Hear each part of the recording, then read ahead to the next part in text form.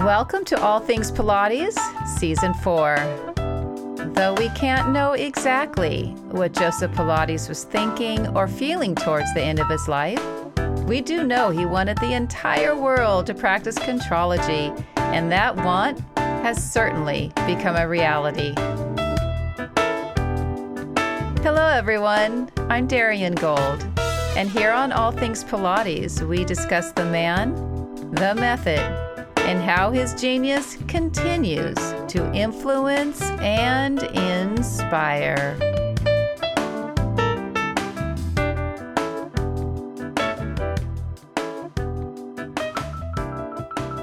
As promised, you will now hear part 2 of my interview with Eva Rinke, the author of the Joseph Pilates biography. If you recall, in part 1, Eva shared her research of Joe during his childhood, all the way through to his internment on the Isle of Man. Today, Eva will talk about Joe Pilates and his new life in America. Welcome back to the show, Eva.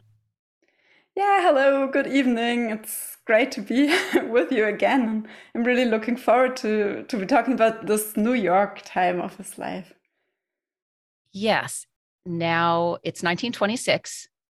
The previous year, 1925, he went to New York for the first time to see whether New York was going to be a better place, a better fit, the ability to help his method flourish.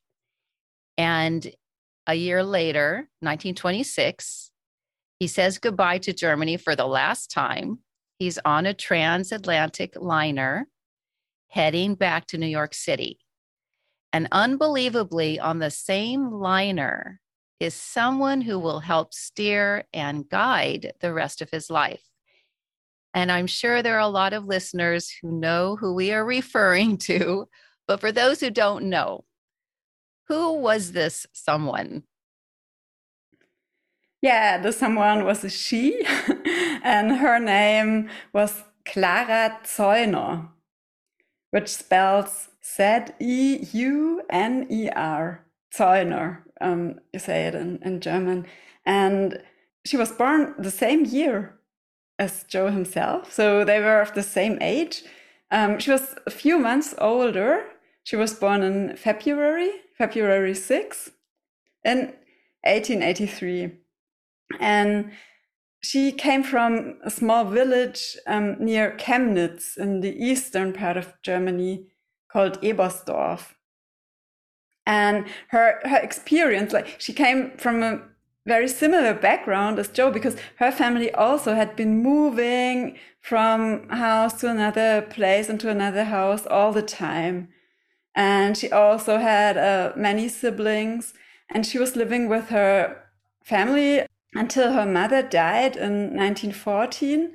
And then she was staying with her father. She was still living with her father, and they were moving to Kaiserslautern in the west of Germany. And there she was living with her father and some of her siblings.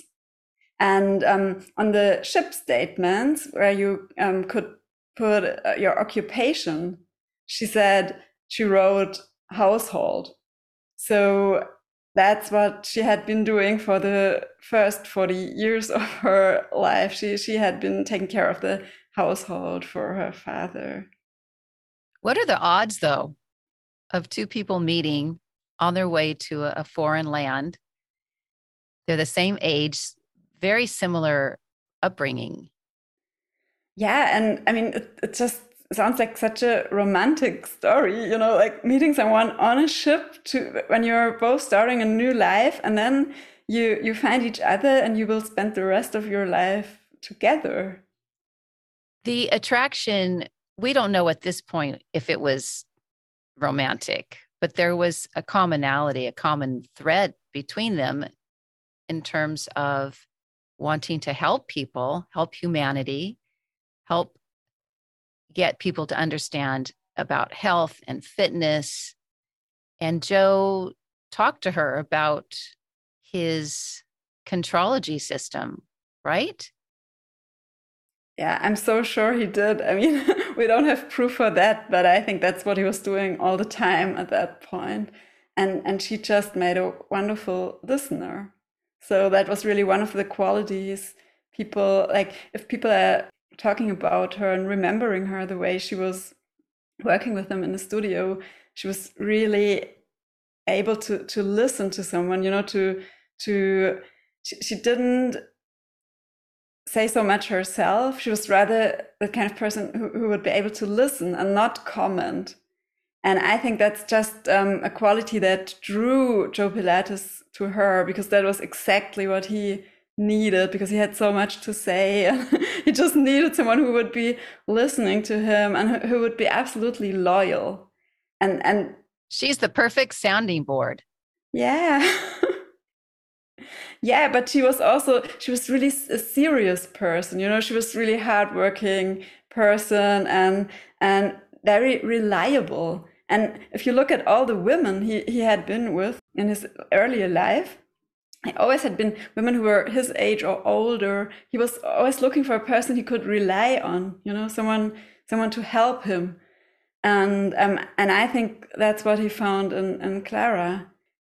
And I think she also found something in him, because she wanted to start a new life in the United States. And she knew that this was not going to be easy, because all she had was $35, like all the money she brought with her when she went on the ship. And most of the women like her, like untrained women, immigrants from Germany who started working in the United States, they were working in really like these badly paid service jobs in hotels, restaurants, or in factories. And this was not the kind of future anybody was dreaming about. So when she met Joe and heard about his plans to join in and be his collaborator, that was a great opportunity for her. And so I think, even though it sounds romantic that they met on the ship, I think it was rather on both parts also a good business decision, like find someone you could really rely on and he can help you and you can do something together, make something happen. It was brave of her, though, to come by herself to America, not knowing anyone, with only $35 in her pocket. Yeah, I mean, she had the address of someone her family knew, so some far relation. She would be able to stay at that person's place in the beginning, but that was all. And yeah, and I think because it's so different from, like, if you go to a new country and start a new life, many people will learn the language before that, or you somehow prepare for this.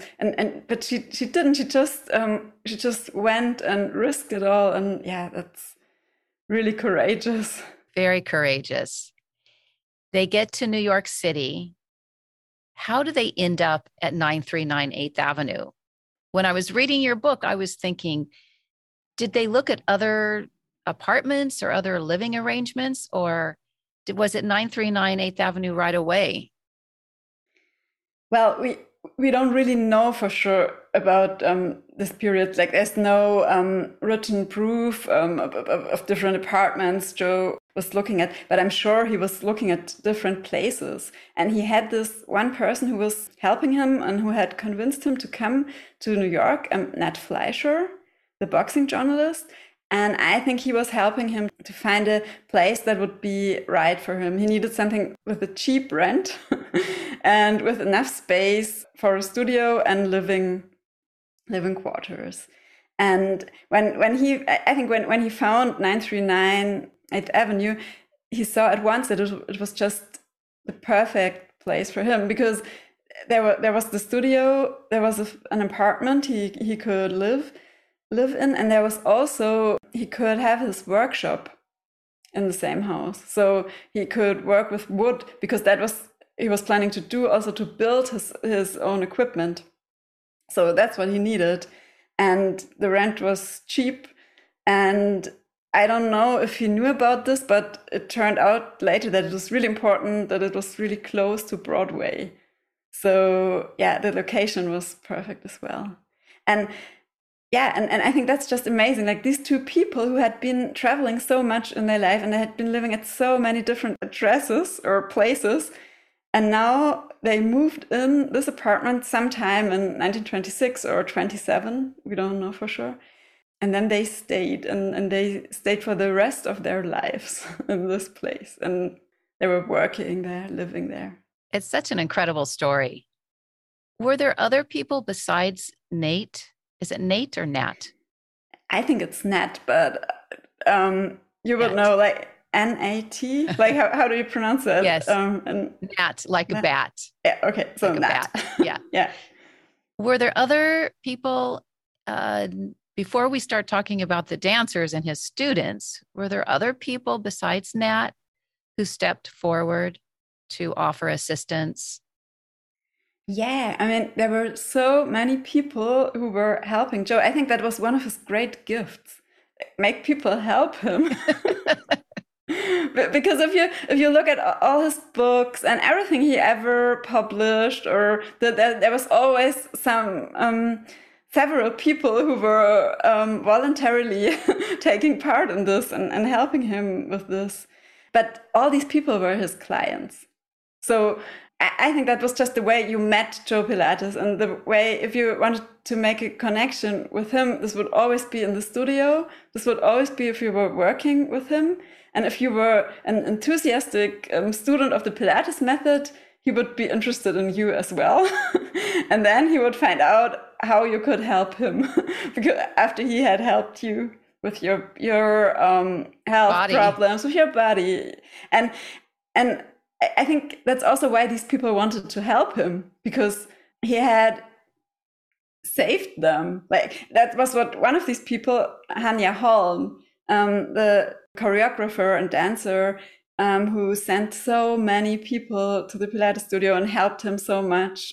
And she said, she wrote for him this, "You're my life savior," because he had helped her with a knee injury. And that's what he did for these people, and they wanted to give back to him. And yeah, some of these people, like I mentioned Hanya Holm, but there was also George Ballengine. He sent Romana and many other dancers. There were dancers like Ruth and Dennis and Ted Shawn, who were really important. Then there was the photographer George Heuningen-Hühne, and he had been a photographer for Vogue back in France, and he took the pictures for Return to Life through Chondrology. So that's why these are great pictures in this book. There was Frederick Grant Rogers, who is such an interesting person. Like when I did the research, I really had to focus to do research about Joe, because when I started reading about Frederick Grant Rogers, I really thought that's just amazing. There was the opera singer Roberta Peters, who was working with Joe, and she kept remembering him, and she kept inviting him when she was invited to television, and she was really helping him a lot. And there were musicians like Ralph Hollander and his wife, Ingrid Luce Hollander.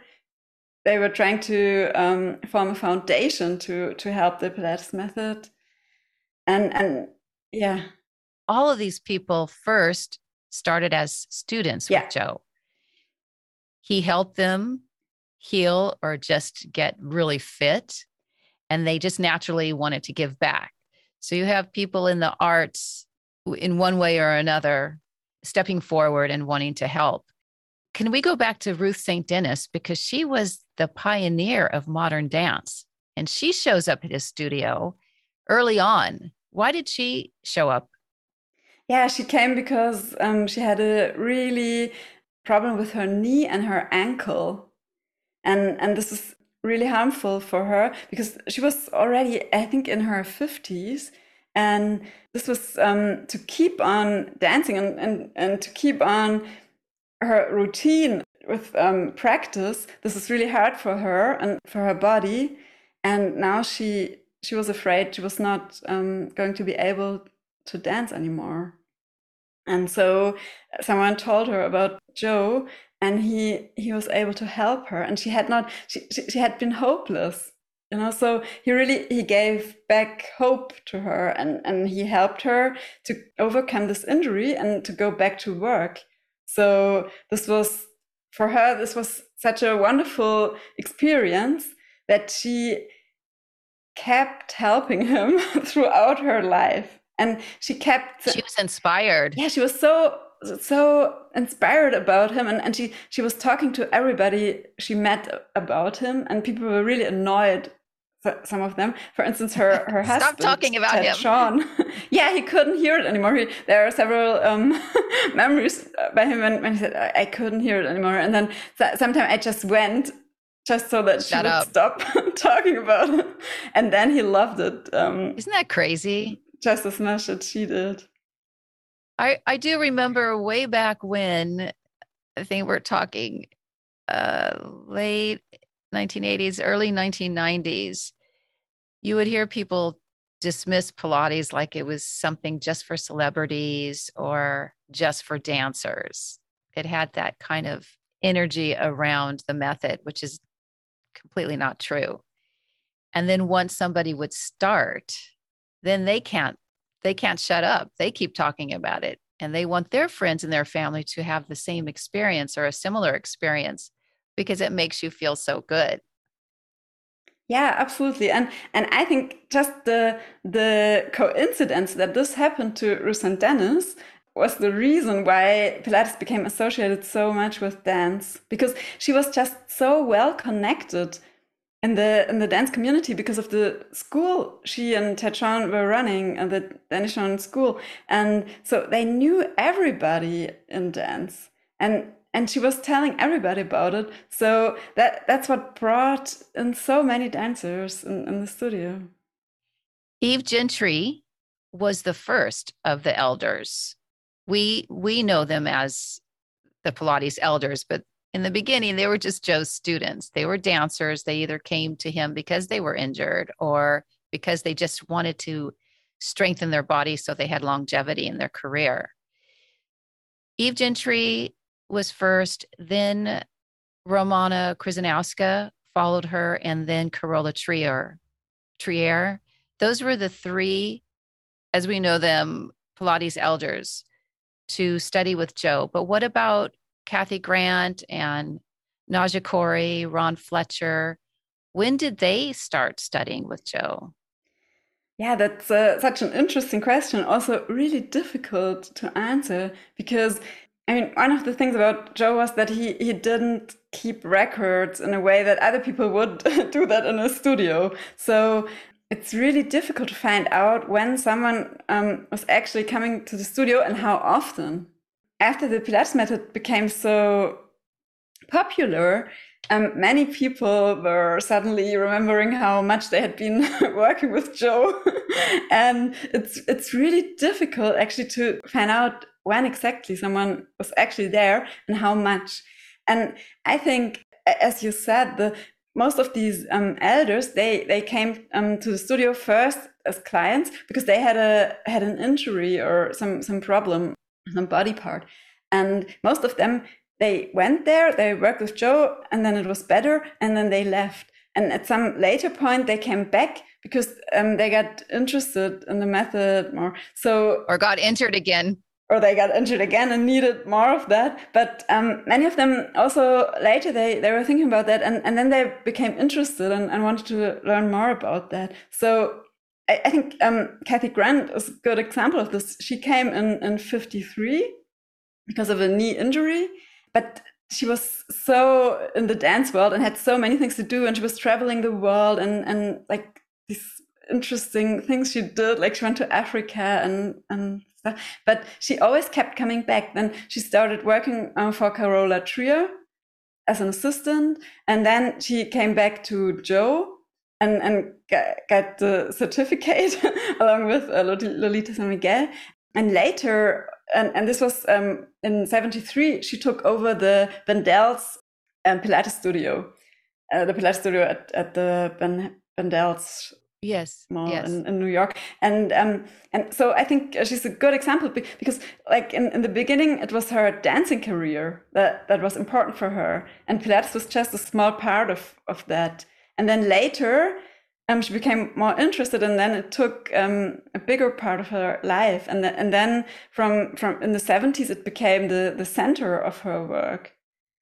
And I think that's how it was with almost all of them. Yes. They kept, yes. in the beginning, they kept changing between the worlds. And then at some point, they focused on the Pilates method. It's a very natural transition. I think any dancer would tell you that. In your book, you describe a remarkable story of healing and transformation that involves Eve Gentry and her trust in Joe to help her with her mastectomy that she had had and she needed to heal. Can you share this story with our listeners? Yeah, I was so moved by the story, I must say, because if Gentry, she was just one of these dancers who came to the studio when she had an injury in 1942. Hanja Holm sent her because of an injury, and then she went back to the dance world, and she founded her own group, and yeah, she really had an interesting career. And then suddenly, like, yeah, as so many people, if you have cancer, it happens like a like a lightning bolt, and your doctor is telling you there's a knot in your breast, and then she had to go and have surgery, and this was in this time. Almost every time they did this, the radical mastectomy, so they took off the whole breast, and also they removed the pec major, the muscle you really need to move your arm. Yeah, and she was devastated. It was really difficult for her to find hope, because she thought she would never be able to dance again, and that was her life.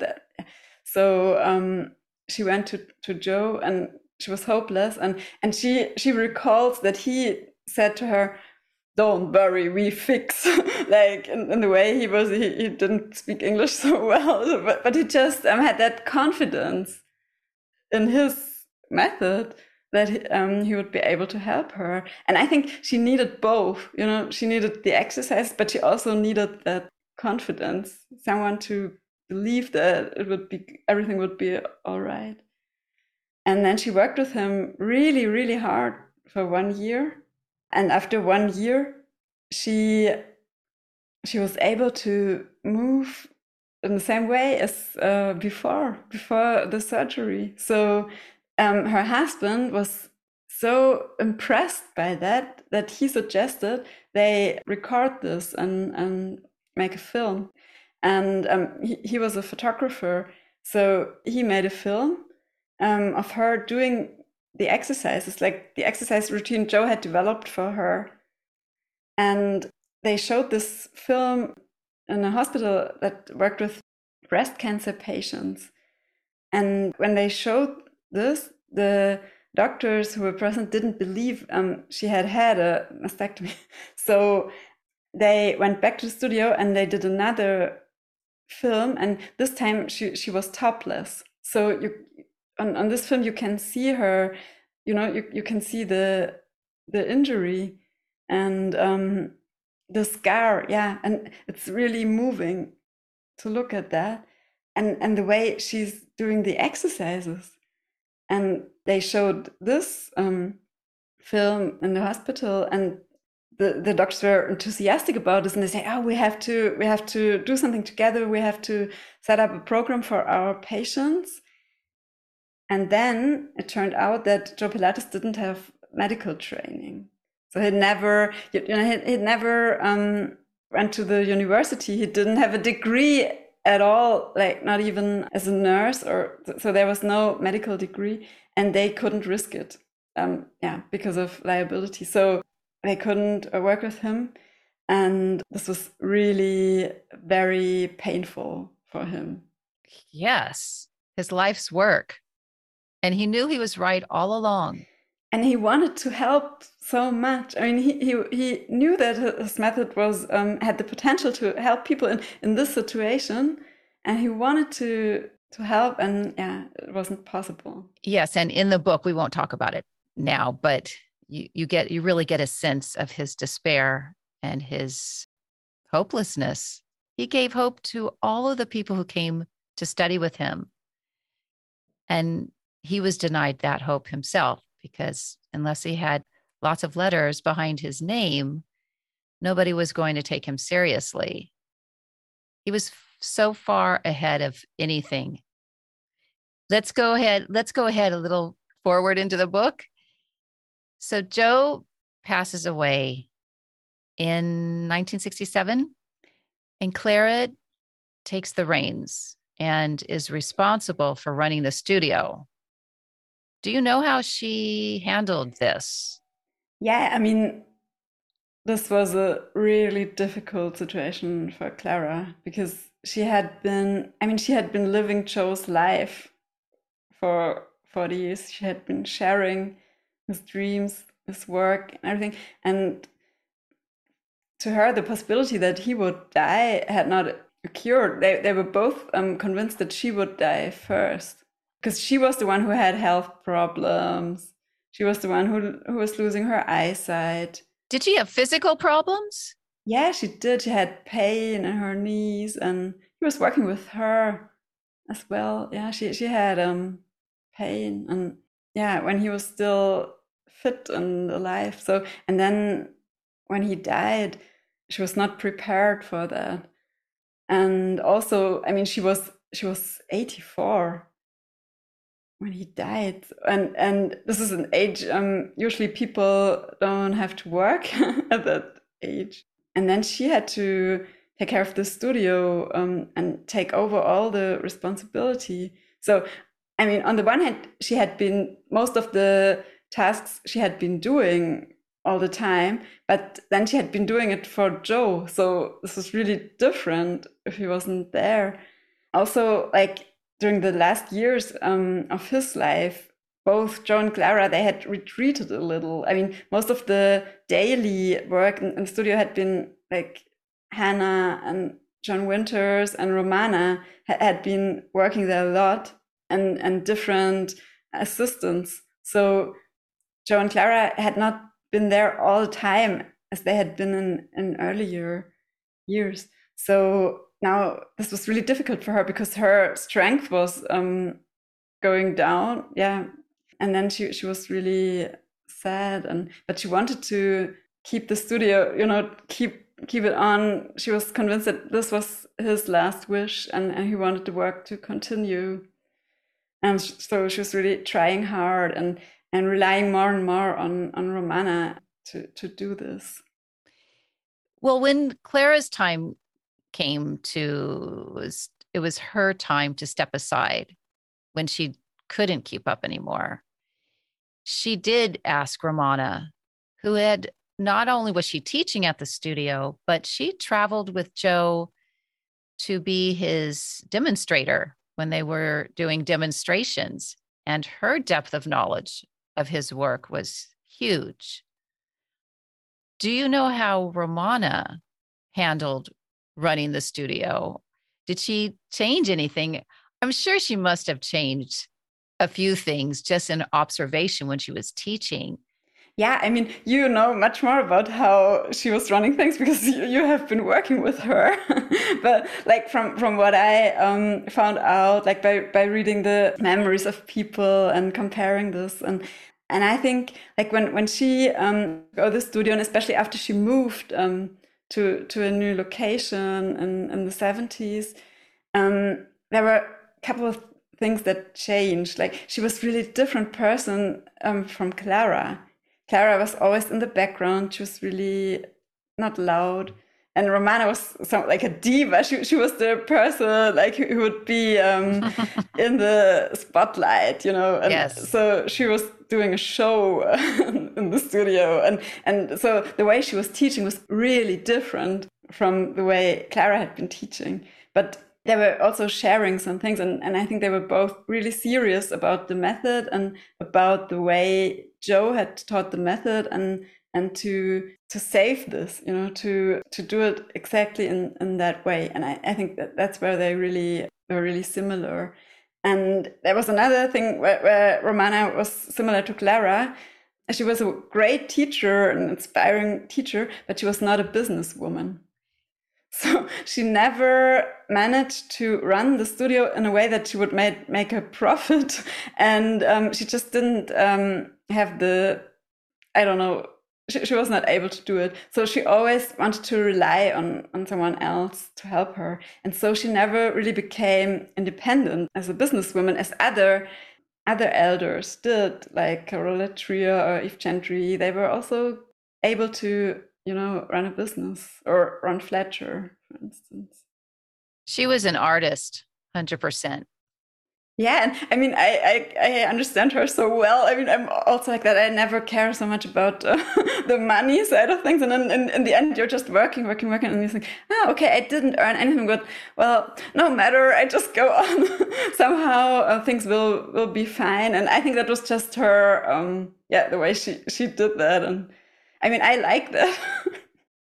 There were plenty of people coming, right? So she didn't have to really worry about it because there was always income there. Yeah, but she just really needed a business partner. She always needed early on. She needed a business partner, and then the studio went bankrupt for several times during the time she was running it. So she always needed a new business partner to bring in more money. Gee, what a surprise. And, but I think that's not the important thing. Like the important thing is that she inspired so many people, and she was really the seed of that the Pilates method was able to spread throughout the world. And I mean, my teacher in Stuttgart, she also studied with Romana. So I mean, all over the world, there are people who worked with her and just carry her love and her inspiration and her joy of the work.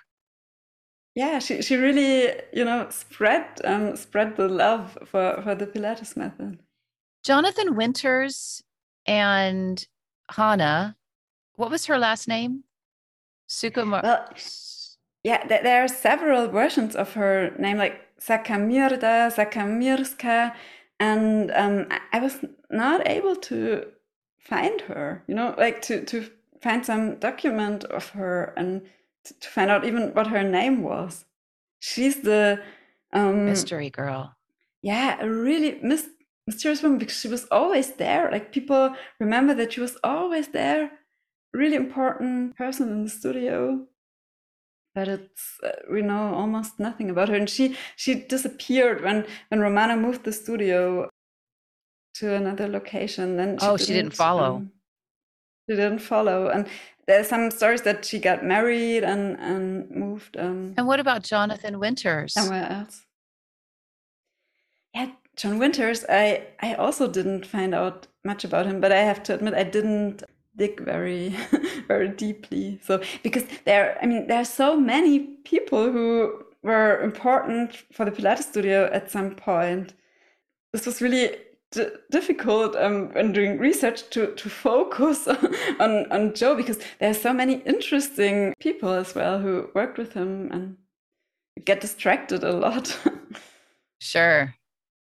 Moving even more forward into your book, actually, it's towards the end of your book. I remember this well. The Pilates lawsuit caused so much strife and ill will. Can you speak about how the lawsuit unfolded? And what do you think Joe would be thinking about when he would observe this entire drama? Yeah, I mean, when I was reading about this, I really thought this was so sad, because this would always also be the end of the book, and then everything ends in front of a judge. That's not not a great ending. I think what brought it on was like Romana's wish to preserve the method and really to implement quality standards, and she didn't want, because she saw that some people who hadn't been trained in the Pilates method at all, or they just went to a workshop for a weekend, and then they started teaching Pilates, and she didn't want that. She wanted to, what she had done when she had taken over the studio, she wanted to preserve this and really teach the method in the way Joe taught it. But she didn't see that there were also other people who had been working quite deeply with Joe and who had an understanding of his method as well, and who were also doing teacher training. And so that there were quite a lot of people who were actually knew a lot about the method, and some of them had been working with Joe for years, just like her. So, and she didn't really think about that. And so when she and Sean Gallagher started sending cease and desist letters to people, for instance, like Deborah Lesson. What year is this? What year is this? I think did it start? Some point in the middle of the 90s. I think like 94 or 96. Yeah. So some people who were receiving these letters, they were really thinking that can't be true, because I've been working with Carola Trier for 10 years now, and this is just impossible. And they just didn't accept to go to Sean Gallagher, who had just started learning the method, to take an exam and get a certificate. So I think that was the underlying problem. And then when it went court to the court, went to trial. Went to trial. The judge decided that the term Pilates was generic, so it was not possible to have a trademark Pilates. And now, so that outcome was tragic, because this made it impossible what Romana had been wishing for, and other people also, because other people also had wanted to save the Pilates method and have quality standards.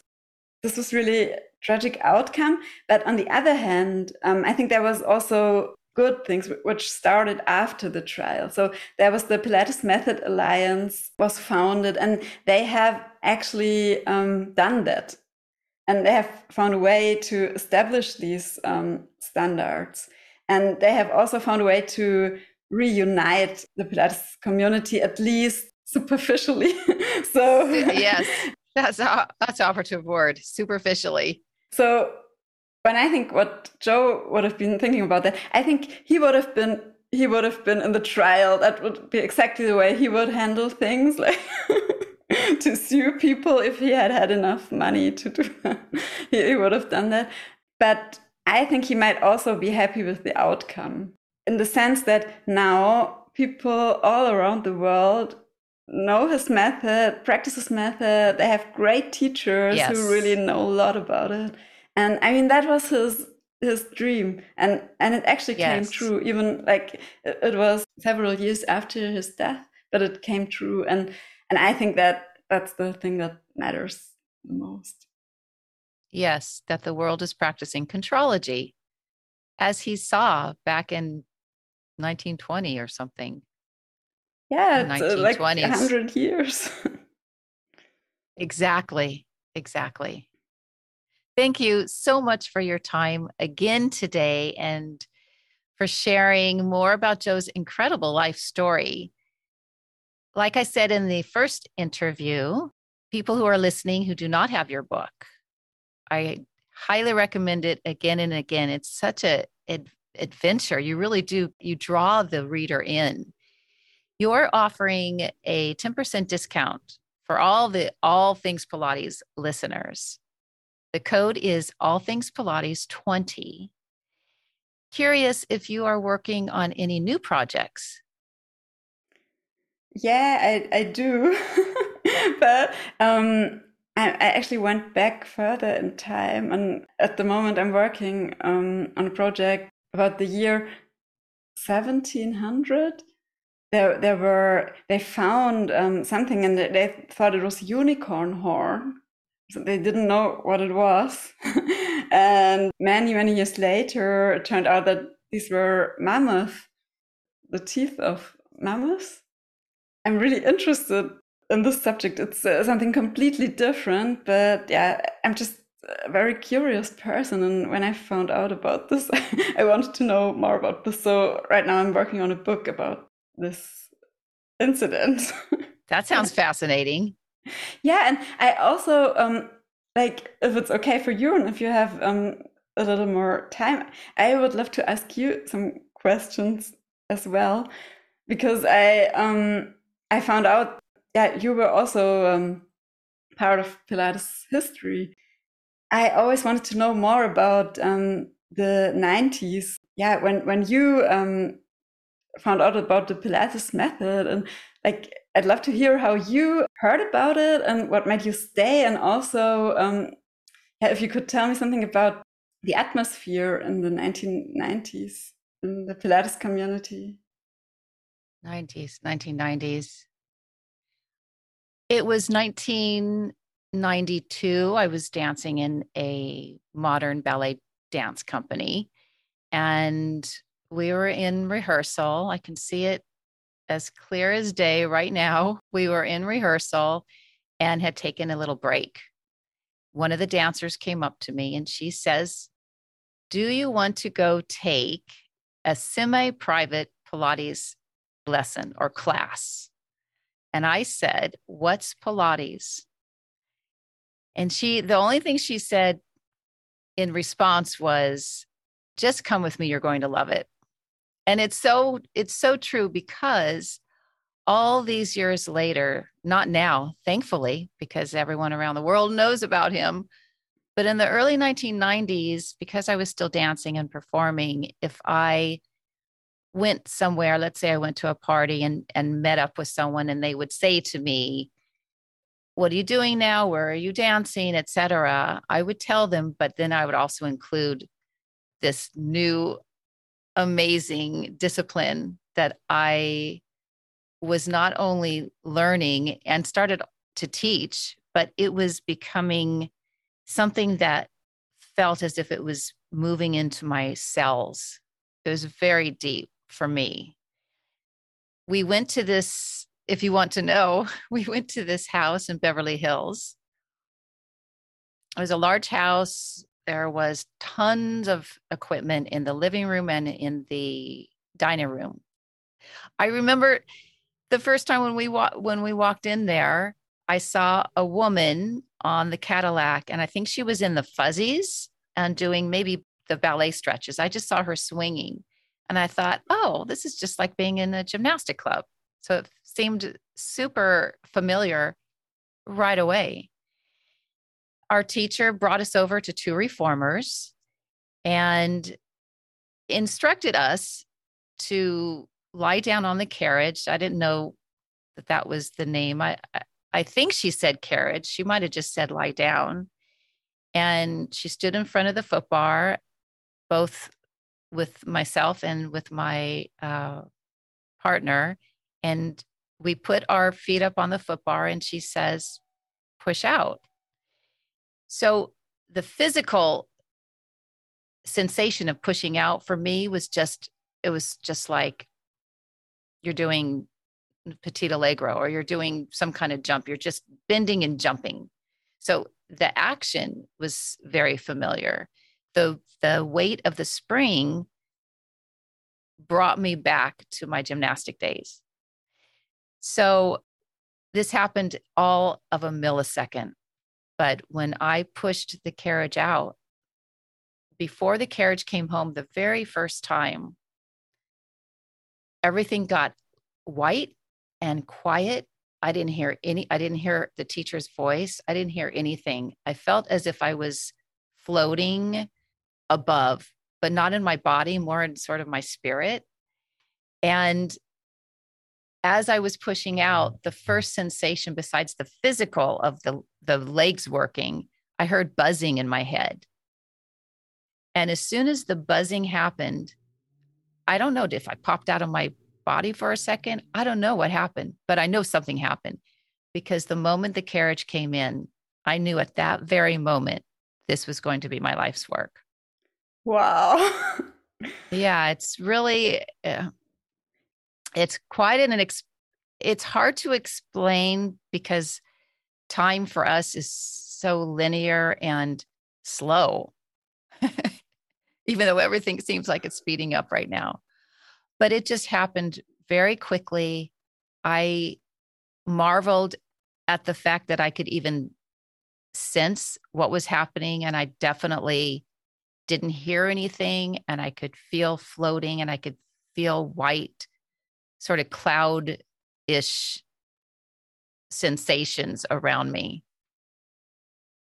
And then I dropped back into my body. I don't know. It was very fast, but it was to me, it seemed very obvious because it was an extension or natural progression from my gymnastic career.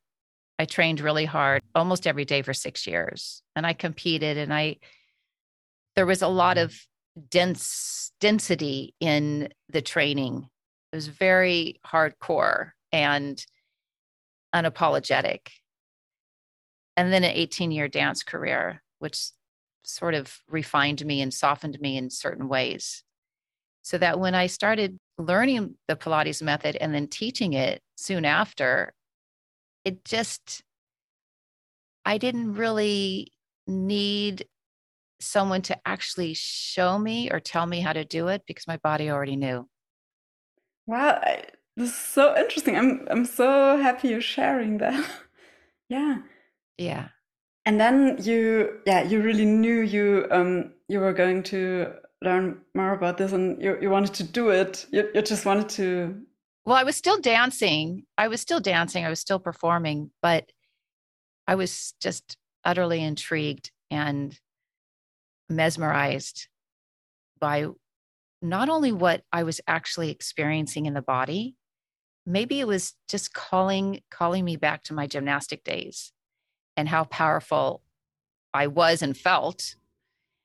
And then having the more of the technical understanding about biomechanics with my dancing, and also had a 10-year yoga practice.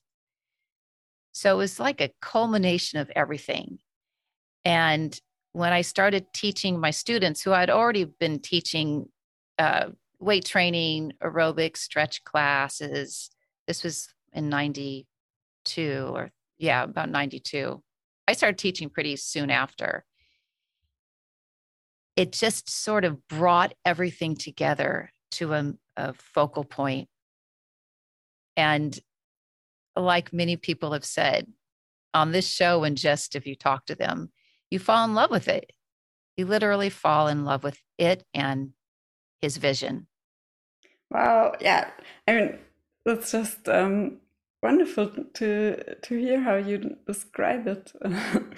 Thank Yeah, you. it's such an emotional It experience. was very, when I talk about it, I still get chills because I know that what happened, that very first lesson, the very first repetition of footwork, I know that was real because I have had other psychic phenomena happen to me and I'm aware of.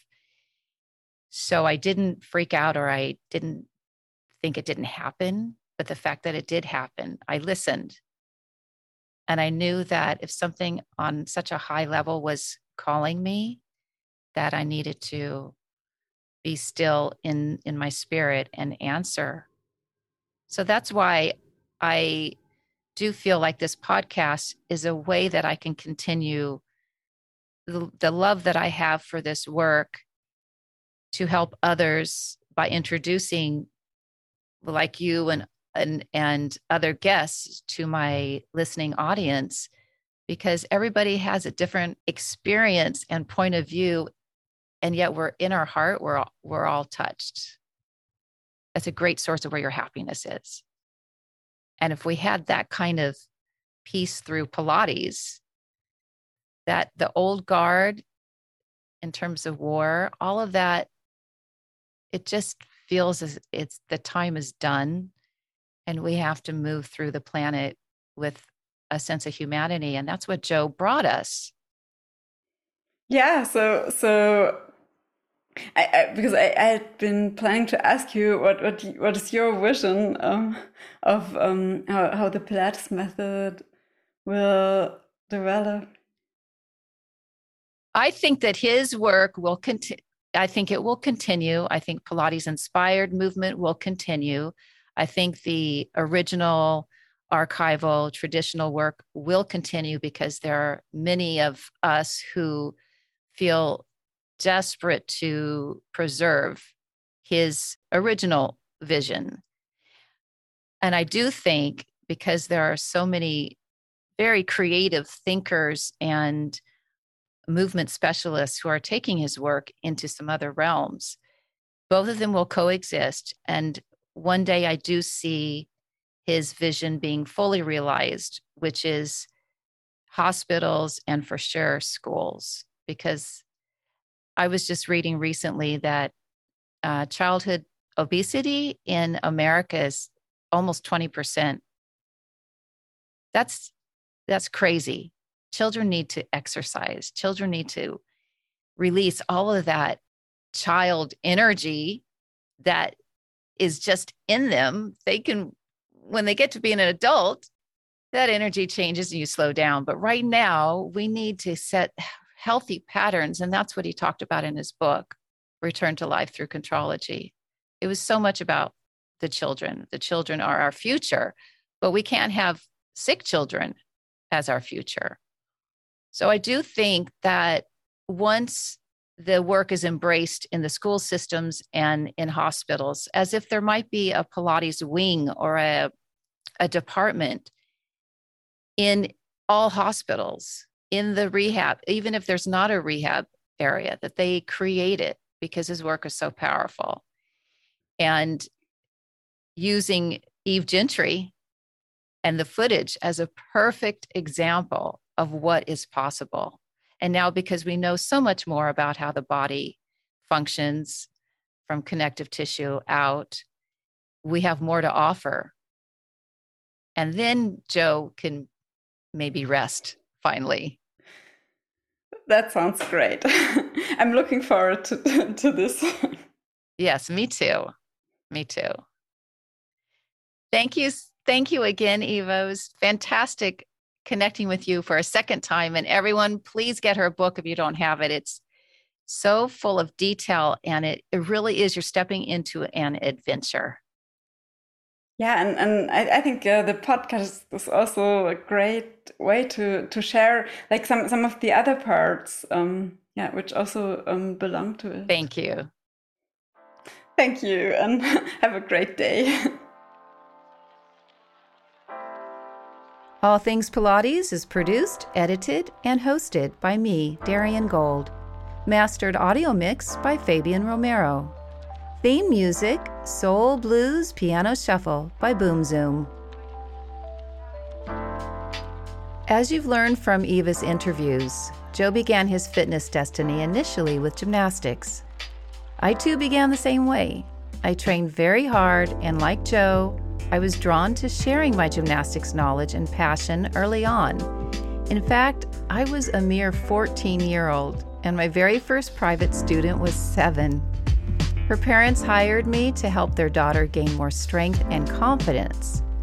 Excited to share the work, I demonstrated, explained, and spotted her with tricks such as handstands, aerial cartwheels, and balancing on one leg in preparation for the challenging balance beam. I've taught alignment, rhythm, and body control ever since. To me, teaching is a gift, and I honor this gift by continuing to develop not just my technical abilities, but my observational, vocabulary, and communication skills. Proper technique has always been the foundation of my practice, and if you are a student of mine, you know this to be true. I'm taking a moment to shine the light I usually bestow on others on myself. I'm always available to guest teach at a workshop or conference, or my all-time favorite thing, to guide young athletes and dancers. If you happen to know anyone who would welcome my skill set, please make a note of my website, dariangold.com. You can also find me on Instagram at Studio Darian Pilates and Facebook, Darian Gold. As always, I remain in awe of Joe's work, and I look forward to being with you in a couple of weeks on another episode of All Things Pilates.